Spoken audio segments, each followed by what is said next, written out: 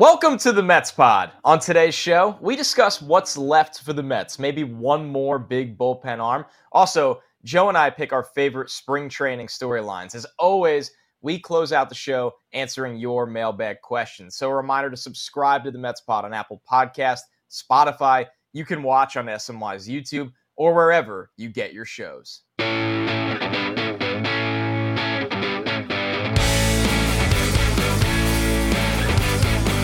What's up, everybody? Welcome to another episode of the Mets Pod. I'm your host, Connor Rogers, joined as always by my co-host, Joe DeMeo, and the offseason rolls on. Pitchers and catchers feels like it's going to be here before we know it. And we sit here and wonder, Joe, do the Mets have one more move in their pocket, whether it's a trade, whether it's a bullpen arm like a Zach Britton or an Andrew Chafin? Plenty is going on around baseball, but how are you doing, my friend? Doing great. Excited to get to spring training. I mean, we're at about 3 weeks, I think, now to pitchers and catchers. So the offseason has basically run its course. There's, a few things still to happen throughout the league. Like you said, we'll talk about if there's one more piece for the Mets, but we're getting close to getting ready for baseball again. Absolutely. Today's a good day to dive into a lot of the mailbag questions. I feel like we're endlessly falling behind. You get millions of those every single week. So we will allocate plenty of time for those. We got a lot of good ones.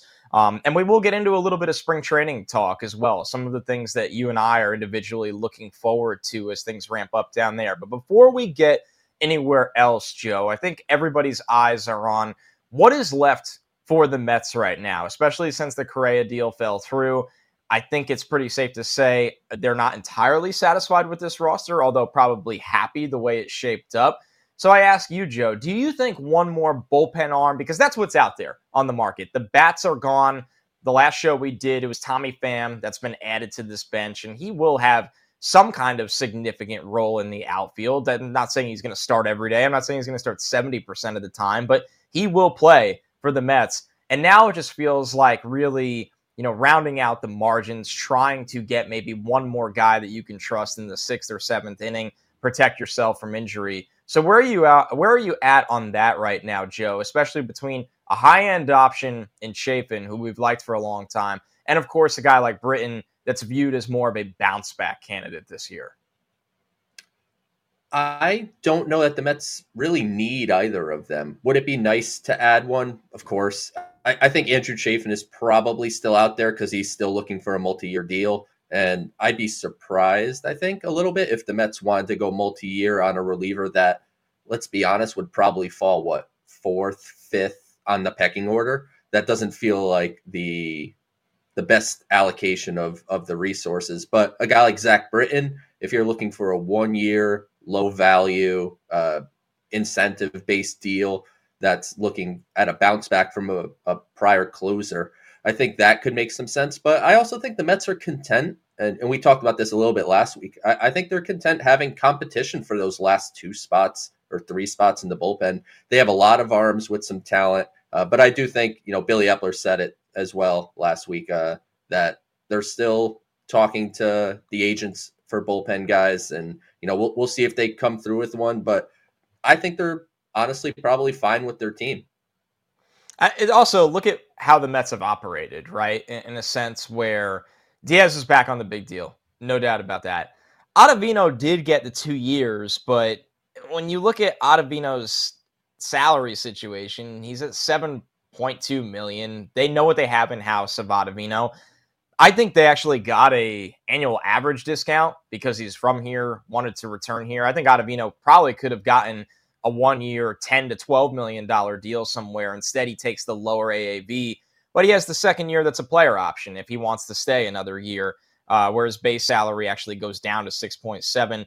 David Robertson is on a 1-year deal. So you're right, Joe. The Mets are probably looking at the relief market and going, we'll pay high end, but we'll do it for 2 years max, more often than not 1 year, besides our guy Diaz, who is deemed by every single metric, the most valuable reliever essentially in baseball at this point. So that's a little bit different, and that's why a guy like him gets to reset the market. So I'm with you that I like Chafin better, but that's not what the conversation is. I think the conversation is where's the fit, where's the value, and Britton probably is more in line with that if anybody. But besides that, I think this is the New York Mets team that's heading into spring training. And some people listening might laugh at that and go, well, we could have sat here and said that last year, and they came out of nowhere and got Chris Bassitt. So you never rule out a trade in their back pocket. But the question is, what trades are out there? So we will go into the spring training conversation essentially assuming this is the team, and this will most likely be the team up until what's going to be a very interesting trade deadline, especially since, I don't know if people heard, Artie Moreno is no longer selling the Angels, which could change everything around Shohei Ohtani. But we will not go there just yet on this show. We'll get there eventually, maybe during the mailbag. So, Joe, as we head into spring training, and we will do a full preview, but let's have an appetizer right now. If you had to pick one storyline that constantly pops up in your head that you go, when spring training is on, I don't care about the Mets winning or losing per se. I care about this player or this storyline taking shape. What is it right now?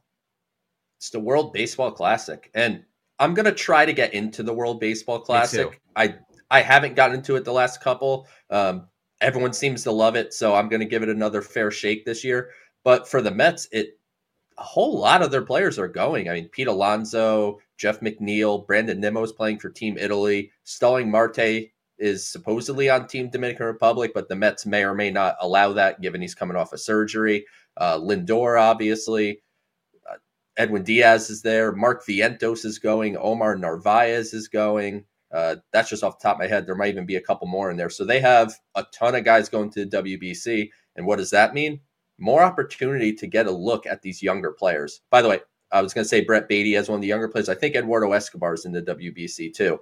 So if that's the case, we had that conversation last week. Can Brett Baty take the opening day third base job from Eduardo Escobar? You would lean no. But what if Escobar is away for 2.5 weeks or whatever for the WBC and Baty tears the cover off the ball? They like what they're seeing from him defensively at third base. Does that sway the Mets a little bit? So I think it's a good opportunity to get a look at some of these younger players. Ronnie Mauricio will be in camp because he's on the 40-man roster. So it's just the opportunity for different players to get at bats and show what they got and try to impress the big league staff. And Joe, even if they can't, a guy like Baty's the perfect example, right? Even if they can't take the job, because Buck is an old school guy. Maybe Buck operates under the measure of if a veteran just isn't here, he can't lose his job, right? It's not that he's underperforming or that somebody's just performing so well in a very flash in the pan kind of area. What Baty does in the spring matters so significantly because, as we discussed on last week's show, Escobar's play fell off a cliff in May. And as a veteran, you can have a bad month, especially when you're as established as somebody like Eduardo Escobar. But it pretty much got worse in June or was just as bad. You can't have two bad months. So if you're Brett Baty, you come up and you have, let's say, a good spring, not a we can't keep the guy off the roster spring, because I think that would just about surprise anybody. And it would be a great turn of events, but a really, really good spring. I think that makes the seat a little hotter where when Escobar inevitably has some struggles, there is a young guy that has power that can not just have over the fence power, Joe, but a guy that can hit it in the gaps, a guy that can hit it to the wall, a guy that can drive in runs in a big spot kind of situation. We know that's what Baty's been built up as since he was in high school, since he was a first-round pick for the Mets. That makes the decision when you do decide to give him that call-up, it might come a little earlier because you already saw it in spring. You feel good about, he only had a cup of coffee in the majors last year, but now you've seen it in spring. I'm sure Baty is going to be just fine in AAA. I don't really have any doubts there. So I'm with you that there is opportunity, even if the opportunity isn't, hey, there's a job up for grabs. It could be more so, hey, this job could be yours come May or June. Yeah, it gives the opportunity to set up for the rest of the season by getting that extended look, impressing the staff. And like you said, Eduardo Escobar struggles. They can make that turn. And another name that I just didn't mention at all is, since Omar Narvaez is playing in the WBC, Francisco Alvarez should have the opportunity to catch. And if I am the Mets, I'm not afraid to have him catch some Verlander, catch some Scherzer. Like, you have to see where he's at, and Verlander and Scherzer are the type of guys that are going to give you that honest feedback if you're the Mets. We may not hear exactly what they feel publicly, but put them behind the plate for one start of each of those guys and have them, report back and say, I like this, I didn't like this. And it could just help with Alvarez's growth defensively. And I know everyone's obsessed with kind of having him as the DH because they're lacking power and he has the potential to give that power. But they need to make sure they get his defensive growth to where they want to from a player development benchmark standpoint. So if you could get him some reps with the top pitchers, I think that could only help his self-confidence. If he needs any help with self-confidence, that could help as he likely starts the year in AAA, but it'll be good to see him catch some top flight big league arms. I'll stick with the same theme as you, and this is our very early spring training look ahead. There will be a lot of current storylines, big league club storylines. Of course, the stars of this team, how the bullpen shakes out, how the back end of the rotation shakes out, and what you do with guys like McGill and Peterson. We're going to get through all of that. But Joe, admittedly, this podcast was born out of your devotion to the Mets farm system and the draft and team building. And that's by nature what, as analysts, what you and I are. And that's why I gravitate the same way as you and think of the opportunity for young players. How written off has Mark Vientos become at this point? To the point where I actually think it's a good thing at this point. When you hear people discuss the right-handed DH and everybody smashes their head against the wall that Darren Ruff will be back in camp, we're guilty of this, come up with scenarios that, hey, Escobar can be a right-handed DH sometimes. Mark Canha can do it. You're basically playing with all these puzzle pieces and trying to make something work, but it always feels like you're missing that piece. And I'm not expecting this. Let me be very, very clear. But I would love if Mark Vientos got to spring training and hit 4 or 5 home runs and just said, you know what? I'm not a complete player. I might never be a complete player. I'm not a perfect player. But at the end of the day, I'm 6'4". I'd love to see him come into camp over 200 pounds. He's a big, strong guy, but get even bigger and stronger. And it seems like there's been a lot of good social media stuff going around. He's working hard in the offseason to get bigger and stronger and say, I can be a right-handed bat on this team that can hit for power in certain instances. And it's crazy to me how we just forget, and everybody forgets, probably because he did struggle when called up. And to be quite honest, I don't even think he was put in great opportunities very often or great situations to succeed with the Mets when he was called up to the majors last year. I mean, this is somebody that hit 24 home runs in AAA last year. 24 home runs as a 22-year-old. So I'm excited to see what Vientos can do because he has to be thinking in his head, nobody, after so long, I was the guy. Now nobody even talks about me. There's no discussions. What can I do down there in Port St. Lucie to earn something, even if it's to keep my name in their brains when I get sent back down to AAA, that I can come up and help when somebody inevitably gets hurt or struggles. We campaigned for Vientos for like most of July last year. And it was too late when they called him up. Yeah, and it was too late, and they already acquired Ruff, and they didn't want to play Mark Vientos. That's what it comes down to. For whatever reason, Buck was not comfortable putting him in a lineup with any sense of regularity. And for a young player who is used to being, at the middle of the lineup every day from high school when the Mets drafted him, he was an everyday player. Coming up and being a less than part-time player, and then whenever you're thrust in once every week and a half, you're expected to produce. That's putting a lot on a young kid. So I think Vientos is a great talking point and a good option of someone that, like you said, is maybe being overlooked, forgotten about a little bit. And he has the potential to be a 20 home run bat. Like, that's in there. We've seen it at the minor league level, the power matches, the exit velocity data matches. So everything in the minor leagues matches that he should be able to hit for power at the big league level. And it's just an opportunity in St. Lucie, like you said, to maybe get more of a look and, like you said, keep his name in Buck and the Mets front office's brain when maybe Darren Ruff isn't any good and doesn't make the team, or Tommy Pham ends up getting thrusted into everyday outfield action because Starling Marte goes on the IL, and now he can't just be your right-handed DH. then that opens up, potentially the door for someone like Vientos. Without a doubt. And people forget, Joe, in 30 less at-bats than Darren Ruff in the majors last year, Vientos hit one more home run than Ruff. So can't forget 1-0. The numbers do not lie for Vientos. We can't wait for spring training. We'll have you covered every step of the way when things get ramped up down there. And one last topic for us, Joe, before we get into a heavy mailbag here. Hall of Fame announcement is today as we sit here and record. So we're not going to get into necessarily the prediction game and the numbers game, but an open conversation, whether he gets in or not. Is Carlos Beltran a Hall of Famer in your opinion? Because quite personally, I've been surprised how much discourse has had to be had around this, but I want to know what you think of Beltran's chances, not even chances, but really just how you would vote.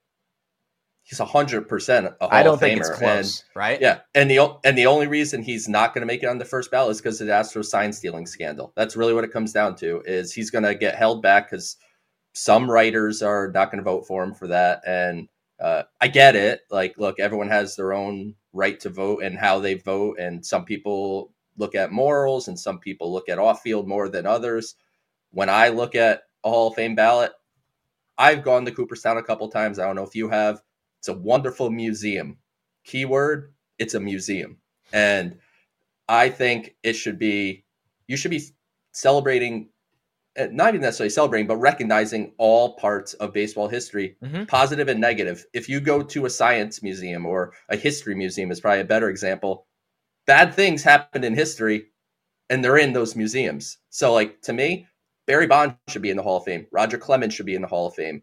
You can't tell the story of baseball without Mark McGwire and Barry Bonds and Roger Clemens as well. Like those guys, the steroid era, it was obviously not a great time in baseball history, but in a way it saved baseball in the late 90s post-strike. I think you're kind of like leaving an era out. And then Beltran just, the sign stealing thing, but he's one of the best switch hitting center fielders in baseball history. So he's projecting right now, I think at 50 something percent of the vote. So it looks like he might be over 50, which puts him in position, I think, to make the Hall in the next year or two. But for whatever reason, he's just probably not going to get in on the first ballot. But when I walked around the Hall of Fame in Cooperstown, I looked at a bunch of plaques. I didn't see on any of them, what number ballot they got in on. You either get in or you don't. And Carlos Beltran's a Hall of Famer. So hopefully they get him in. And a shout out to Billy Wagner. He belongs in the Hall of Fame too. I'm with you. It's interesting how underrated Beltran has become in a way. Beltran, let's put it like this. In today's game, because Beltran made his debut in 98 with the Royals. He did play until 2017. So he had basically a 20-year career, which is really unbelievable when you think about it. But obviously the prime of that career, you could argue, was, let's say 2001 with the Royals. And it really extended all the way. He was an all-star, even 35, 39. So I'd say till 2012. Today's analytics era, Joe, to me, and I know you'd side with this, would be so much even more in favor for what Beltran brings to the team because of his extremely, extremely rare combo. Basically what I consider in baseball, and this is a very simple view, but the rare hat trick of defense, athleticism, and power. And to be in the elite tier of all three of those for that long, it's just absolutely insane. You don't even have to really get to the accolades, but if you want to, 9-time All-Star, won a World Series, was the AL Rookie of the Year in 99, 3-time Gold Glover, 3 years in a row with the Mets, 2006 to 2008. All three of his Gold Gloves are with the Mets. 2-time Silver Slugger and the Roberto Clemente Award in 2013. But just the amount of times, Joe, he consistently was able to swipe 20 bags and hit 20 home runs. And the numbers are not even that flatline. I mean, in 2002, he stole 35 bases, hit 29 home runs. In 2004, he had 38 home runs and 42 steals. Obviously had some mammoth years with the Mets as well. Highest OPS was 982 in 2006. After that slow start, he comes back in 2006 and just absolutely rakes. He was a very, very unique player, Joe. Carlos Beltran was the definition of a five-tool player. Like, we talk about it as this kind of like rare. It's like a mirage. It is rare. Yeah. There's very few that you could say truly have all 5 tools, and Carlos Beltran did. We all know what it is, right? I don't think if you spoke to any writer that did not vote for Carlos Beltran, other than the writers that vote for nobody for whatever reason, which is the dumbest. And don't give him a ballot, by the way. Don't give him a ballot. Yeah. But if you talk to anyone that doesn't vote for Beltran, I guarantee none of them have a baseball case as to why they're not voting for him. It's got to be purely because of, the Astros sign stealing scandal. And I get it, but he'll get in eventually, and, hopefully sooner than later. All right, you're listening to the Mets Pod. A reminder to subscribe to the Mets Pod at Apple Podcasts, Spotify. You can watch on SMY's YouTube channel. Yes, we are there. You can leave a comment, get in on the action, or always tweet at us your mailbag questions as well if you want to get in on the show. But essentially, wherever you get your podcasts, the Mets Pod lives there. So subscribe, and you will never, ever miss a show, especially throughout the offseason. Let's get into the mailbag, Joe. I have to say, I'm going to be honest, and maybe it's because the spending is over by default at this point because there's not much left on the market. This was the most diverse group of questions we've gotten. It wasn't 40 questions about one player. And don't get me wrong, we love those all the same, but we can only fit one name on the show when you do that. We got a lot of unique questions here. So let's start out. This one is from Johnny, who said, if you had to pick one of these great seasons to for sure happen, which would it be? Season number 1 is that Pete hits 50 home runs this year. Season number 2 is that Lindor hits 300 with 30-plus home runs. Johnny said Pete seems like the obvious choice at first glance, but Lindor is tempting because I feel like Pete has a high floor in terms of power. What do you think, Joe? I think it's really easily Francisco Lindor. I thought that was the runaway as well. Yeah. I mean, Lindor doesn't hit 300, so I don't know what world we're getting in the bat 300. Let me change it then. I want to make this harder for you. Yeah. Pete hitting 60 home runs flat, or the Lindor season. That's hard, right? Yeah, that makes it that adds a different layer to it. The 30 plus, like, are we talking 38 or 39? Or are we talking 31 or 32?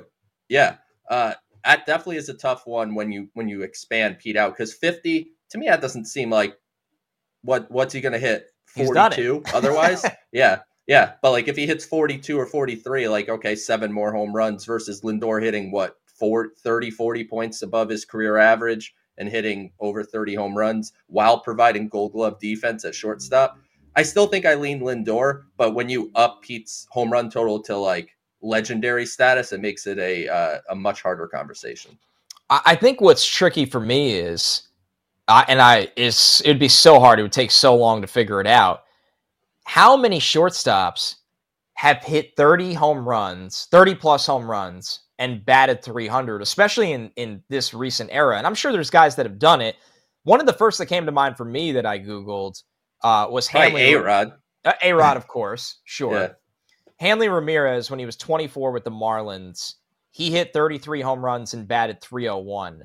I don't think he ever did that again, though. His power numbers it was either one or the other. Getting to both of those is so hard. So Hanley Ramirez did it with the Marlins.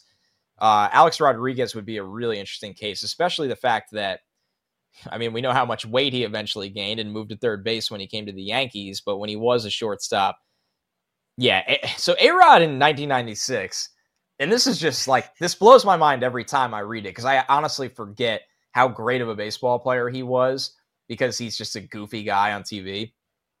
20 years old, Joe, with the Mariners. A-Rod hit 36 home runs and batted 358.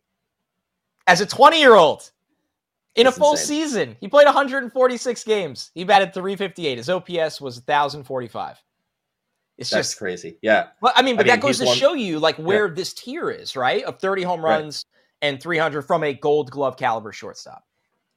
If Francisco Lindor hit 333 home runs, probably driving in 100 plus, he is running away with the MVP in the National League. So if Pete hits 55, 60 home runs, there might be an argument for him somehow not to be the MVP. I think Lindor wins it with that number. So give me Lindor, and I'll take the 40 to 42 from Pete.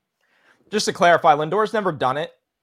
He has hit over 300 twice his first 2 years in Cleveland. He hit 313 and 301, but he maxed out at 15 home runs in those 2 years. He hit 12 and then 15. the year he hit the closest he's been in 2019, he hit 32 home runs and batted 284, which is dangerously close. That's about a hot streak away from doing it. It's crazy, too, with the Mets. I mean, Lindor hit 26 home runs and batted 270 last year. Yeah. That's great. Yeah. I mean, a great year. I'll say it like this, and I don't mean to keep beating this drum, but I have to use him as an example. With a Correa in this lineup around him to add on to it, I would actually think he's got a real shot because there's so much protection. You'd see so many pitches. It's just, I mean, we'll see. But I think that's the point to answer Johnny's question. Pete hitting 50 home runs is wildly impressive, and we've already seen him do it. A Gold Glove caliber shortstop in this era. Now let's factor in the defensive changes, rule changes. We're going to see how many points that adds to certain batting averages. I think you and I lean on the side that a guy like Jeff McNeil, who's already won a batting title, will actually be even better with the way he sprays the ball around the yard.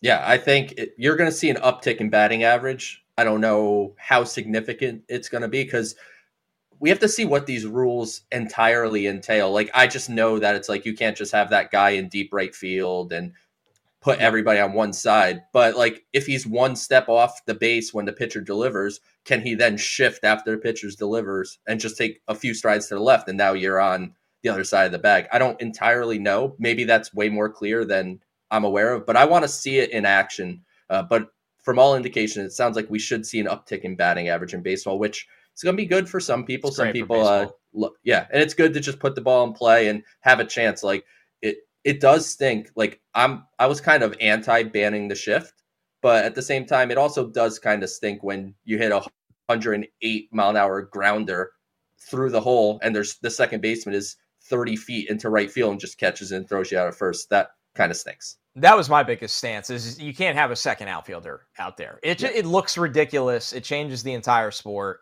And like you said, Joe, it's not rewarding. I mean, things that should be a hit. And I don't hate. Expected batting average can drive you up a wall if you just constantly look at it too much. But there are scenarios where it's like, come on, that's not baseball to me anymore. And this is a good transition to our next question from Steve Miller. He said, thoughts on Lindor's deal now? Overpay, bargain, or fair market? Got to compare him to last season's free agents, though. Not this year. And so that second part, I don't agree with, Joe. And Steve always sends us great stuff. But Lindor's deal, part of doing an in-house extension, which they traded for Lindor and extended him when he was under contract, is projecting the future. It's not projecting the now. You can do a deal, and this happens all the time. A deal can be done with a guy that is an in-house extension, and at the time you look at it and go, I mean, it's always easy to draw back to football. When Patrick Mahomes signed his extension, everybody, or Josh Allen, they're looking at it and going, oh my God, that much money for a quarterback.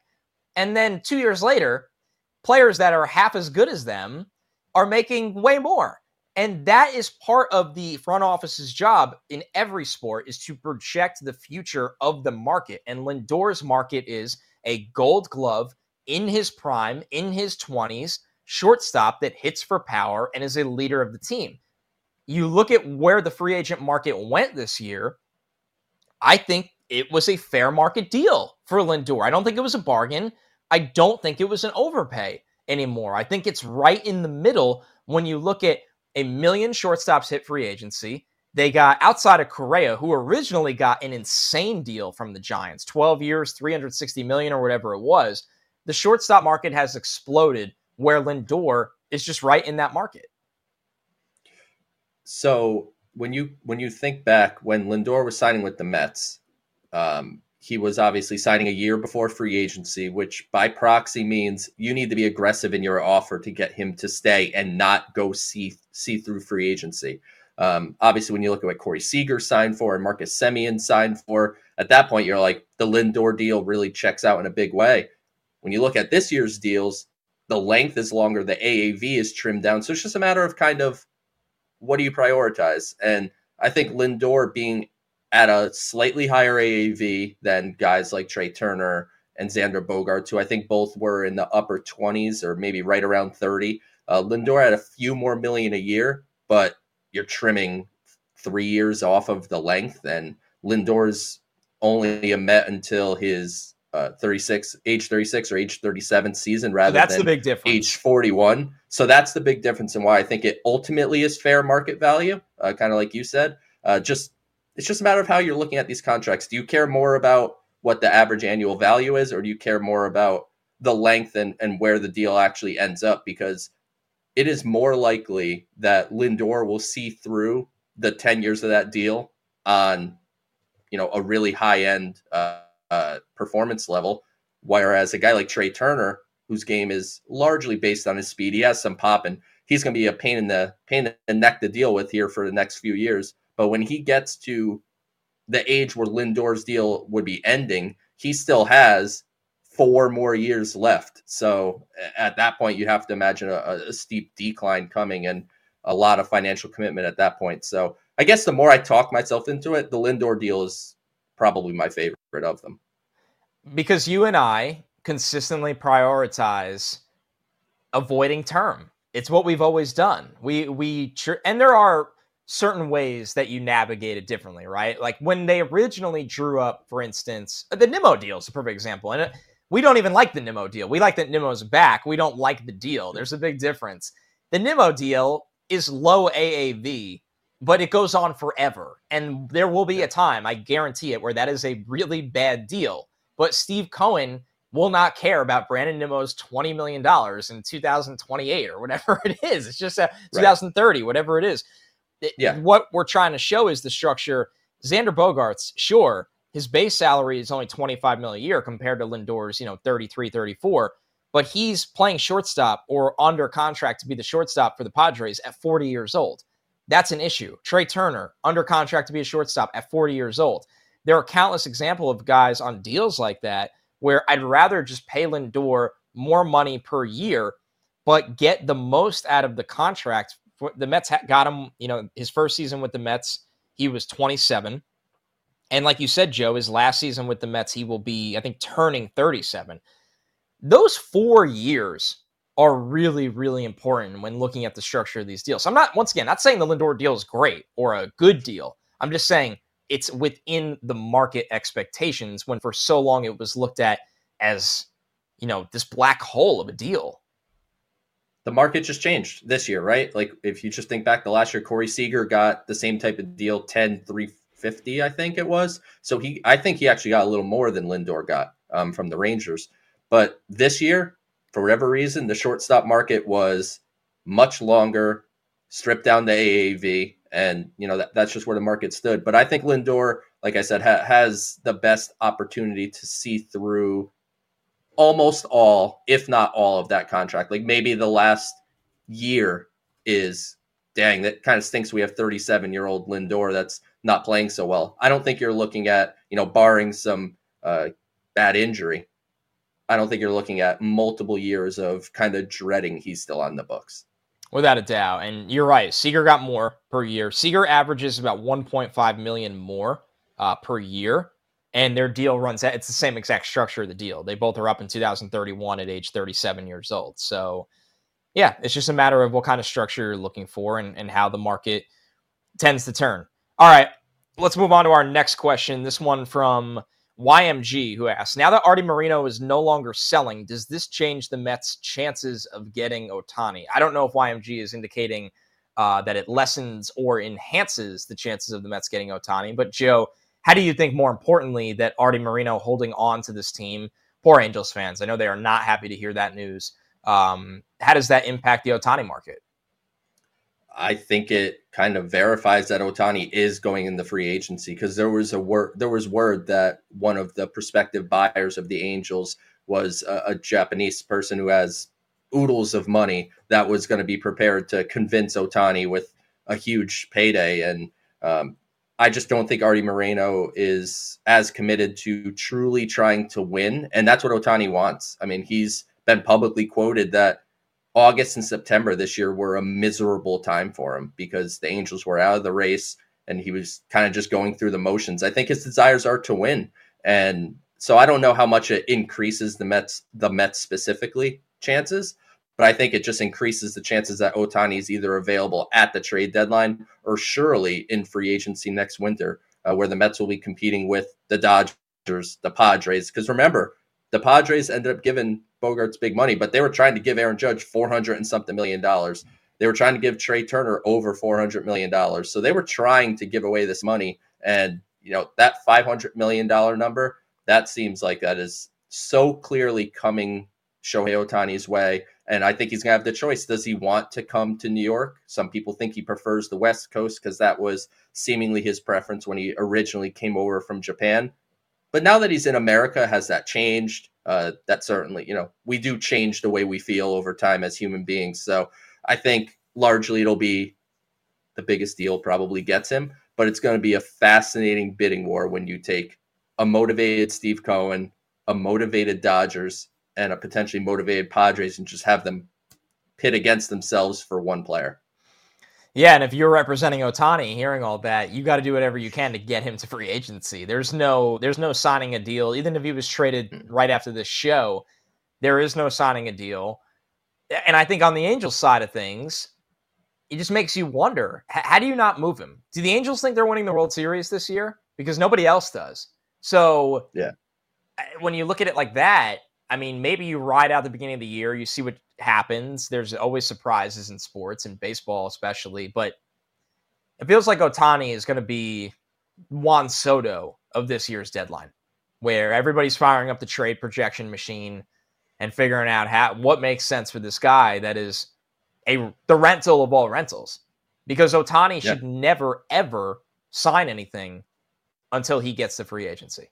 So And when you talk about Juan Soto, like that's a different market because he had another couple years of control. So 100%. That's why the haul was the way it was. I think if Shohei Ohtani is traded at the trade deadline, I think people will be surprised at what the return is. It's not going to be nearly as heavy as it should be for a player of Shohei Ohtani's quality. And, we'll see how involved the Mets want to get. You want to be smart about it. Yes, you want to win the World Series this year. And if they do, you're not going to see me kill them at all for making a trade for Ohtani at the deadline, I promise. But at the same time, you want to be cognizant of the fact that what you're giving up, you're okay losing this level of talent to have a guy potentially for 2 months. Because if you get him and you don't make a deep run or you don't win the World Series and he walks in free agency and goes to the Dodgers or the Padres or just decides he doesn't want to be in New York, I think it's a calculated risk with what prospect capital you're giving up when in theory, a couple months later, you could just give him all the money in the world and convince him to come and you also keep those prospects. So it'll be interesting to see where the Mets are at come July. Like, is the need for the bat that we talk about how dire it is. And like, I think it's kind of been blown out of proportion a little bit, but is the need that bad? Like, what if Francisco Alvarez comes up and is a rookie of the year who's a rookie of the year candidate, or Brett Beatty comes up and shows what he showed in the minor leagues? Like, there's an opportunity for those guys to step up. And if they don't, then obviously you could turn to the trade market and see what the price is on Ohtani. Without a doubt. It gives you time to see what you have. I mean, Beatty last year hit 19 home runs in Binghamton. He's going to project as a guy that gives you power. Alvarez is projecting as one of the best power bats in the entire minor league system of baseball right now. So, and hey, if it doesn't work out as soon as you hoped it would, then absolutely, you're going to make that call and go down that road or one of those roads to get improvement. This one from Gino524, he asked, what major battles are left on the roster to be settled in spring training?